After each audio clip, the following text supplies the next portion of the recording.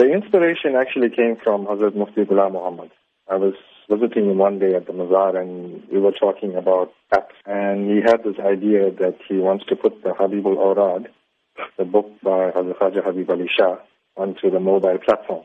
I thought, okay, instead of just having one book on the mobile platform, let's brand the app Sufi Sab. Let's put like the Sijra there, the Habibul Awrad, we'll add some surahs and maybe even add more Rozais and Duruds going forward. So we basically converted a book called the Habibul Awrad, which shows how to perform certain prayers and optional prayers and the methods involving them, and put it on the mobile platform. So what does the app offer? It's very easy. You just go, for the moment we have the Android version.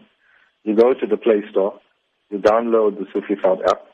You won't need any data after the initial download, so you don't need to worry about finishing your data bundles and stuff like that. Once it's downloaded locally on your phone, you can use it, and it shows you how to perform, like Fajr, for example, the morning prayer, how to perform the optional prayers.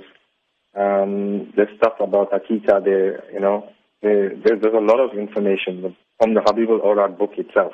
And going forward, we want to add more books on it and more hadiths, want to add more surahs. Eventually, we'd like to have the entire Quran there as well. Now, does it also include some facts about Hazrat Badsha Peer because of the universality of Badsha Peer, especially with Durban audiences? Yes, it does. We've got an entire section of Hazrat Badsha Peer and his history. We've also got a section of Hazrat Sufi Sab and his history.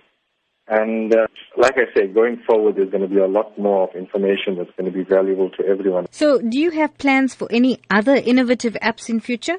Yes, we do. The iOS version is short-term plan. We need to get that out as soon as possible.